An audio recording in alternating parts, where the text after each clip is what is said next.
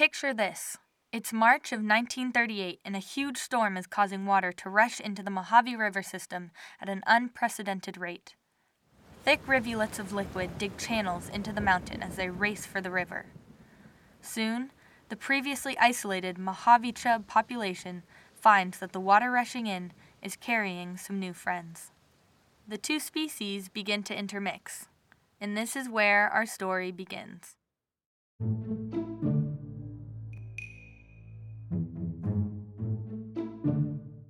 I want to take the opportunity, since we're at this particular location, to show you something. This is Rob Fulton. He is the caretaker of the California State University Research Campus in Zzyzx, California. Zzyzx was a one-time health spa operated by conman and preacher Doc Springer. It is now a series of white tropical cabins, palm trees and ponds, looking out at the expansive grainy whiteness of the Soda Flats, a salinated lake which has long since dried up, leaving only cracked salt to crunch beneath boots. Rob stands in front of a small pond at the base of a limestone hill. Attempts to try and find genetically pure Mojave strain chub in the upper reaches of the Mojave River, where they were only still known to exist, were met with disappointment. Scientists and chub enthusiasts alike were repeatedly let down. Every time they thought they had found the Mojave chub, it turned out to be a similar, but not genetically identical species. So through hybridization, it was thought that the Mojave tui chub had gone extinct. It turns out the flood event of 1938 had washed in not just new friends, but the Arroyo chub. After the flooding, unbeknownst to anyone but the muddy Mojave waters, the two species interbred, until all that was left of the native Mojave strain was an echo of genetic similarity. Now, let's talk policy.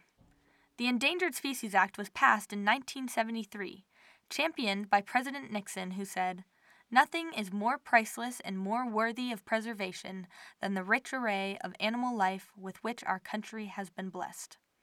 The Endangered Species Act recognizes species for their intrinsic worth, regardless of the services or benefits they might provide to the ecosystem or humanity as a whole.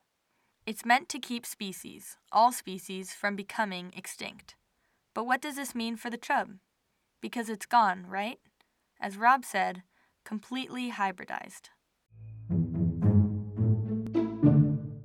So this is Mojave Chub Spring. Rob gestures towards a 5-by-5-foot pool. The surrounding area is somewhat barren, but Rob points out the vegetation that dots the landscape. Scirpus here, sedges, we've got rushes, got the cattails. Rob makes his way towards the pool, heavy boots shuffling to the water's edge. He describes people's initial reactions to what they found in its depths. Oh, lo and behold, these are the pure Mojave strain. These are not hybrids. That's right. It turns out that the chub, previously thought to have been completely extinct, had actually secreted itself away in a tiny pond of water at the base of a limestone hill. So at that point, this was the only known source of this once abundant fish in this large river system. The Mojave chub had not been lost forever, but it also wasn't exactly thriving. The pool is small and isolated. One unplanned event and the entire species could easily be wiped out. When did they become declared endangered? That happened in 1970, when the legislation for the new Endangered Species Act was being finalized by the Nixon administration. That makes these few little fish in their little pool one of the first species protected by the ESA. The fish in this pool were distributed to more ponds in the area. Their numbers swelled. Recently, Rob has considered putting a fence around the water. We've had 4 bighorn sheep drown in this pool. Luckily, every time we've had a drowning, we've discovered it within a few days and gotten the animal out before it poisoned the whole spring and possibly killed off the population of fish. Thanks to the ESA, Rob is vigilant to this threat. You might be more familiar with the Endangered Species Act in conjunction with more publicized species, like polar bears and otters and wolves. These charismatic creatures garner a huge following of devoted protectors. The Steller sea lion, for example, is a chubby sea mammal which swims gracefully through the water. It was listed in 1997 after huge public support for its preservation, and efforts to save the species were so successful that it was delisted early 2008. The sea lion and many other charismatic endangered species can be approached with an end result in mind. Get them off of the endangered species list.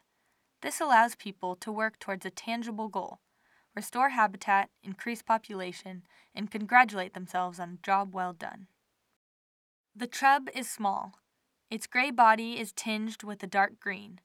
It is no more than 6 inches in length and the width of a thumb.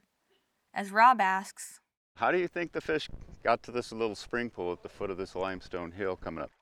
I peer into the depths of the water and see nothing, just the reflection of clouds and the salt grass which lines the edges. After my eyes adjust, the small fish emerge. They are similar to every other fish I have ever seen. The Mojave chub leaves me feeling quite distinctly ambivalent. This is where the ESA reigns supreme. Many have criticized the act for not being broad enough, for being a Band-Aid fix. The Mojave chub tells a different story. It's a real dilemma when you think about it, because the goal of ESA is to take them off the endangered list. But the circumstances of this particular species are such that in order to do that, we're going to have to completely redesign and rehabilitate a whole river system upstream. And that's just not going to happen. The chub will swim perpetually in its tiny 5 by 5 foot pool. Or will it? The ESA helps us set aside value judgments.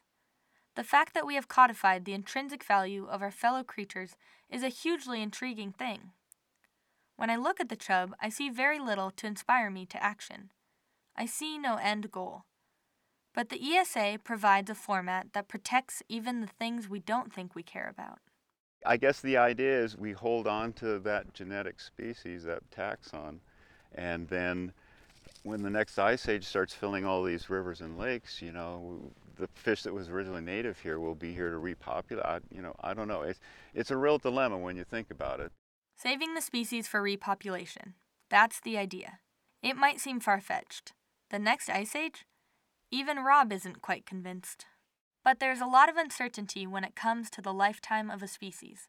The Mojave chub can survive in water temperatures up to 90 degrees Fahrenheit and habitats with oxygen levels less than 1 milligram per liter. That is one resilient fish, and there's no telling what is to come. We can't predict the future, and the ESA has ensured that the Mojave chub has a fighting chance to thrive once more. Until then, it will be here, in Zzyzx, California, waiting for the next ice age. For National Public Lens Radio, I'm Anna Von Clem.